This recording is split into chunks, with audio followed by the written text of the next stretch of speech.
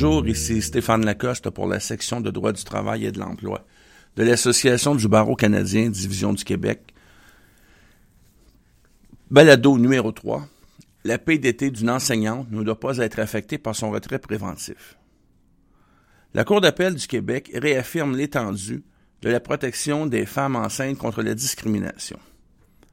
Dans l'affaire Commission scolaire des découvreurs et Syndicat de l'enseignement des Deux-Rives, SEDR-CSQ, du 25 mai 2015, rapporté à 2015 QCCA 910, une enseignante avait bénéficié d'un retrait préventif de la femme enceinte tel que prévu par la Loi sur la santé et la sécurité du travail.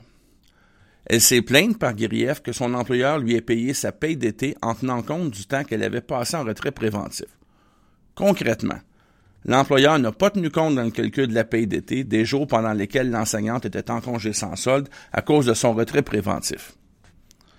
L'arbitre saisi du grief a conclu que la commission scolaire avait fait preuve de discrimination. La Cour d'appel a confirmé cette décision.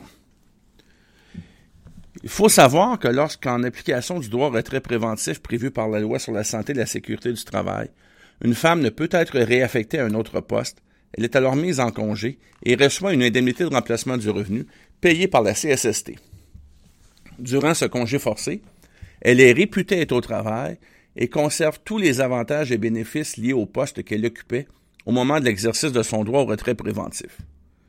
Il s'agit de règles d'ordre public et les conventions collectives ne peuvent donc y déroger, et il faut donc les interpréter dans le même sens que la loi. Mais il y a plus.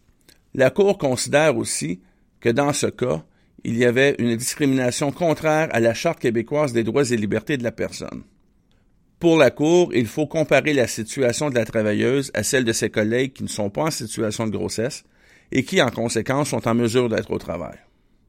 En effet, en application de la Charte québécoise, une travailleuse enceinte ne doit subir aucune perte de droit à cause de sa grossesse et elle doit être traitée à tous égards comme si elle était au travail.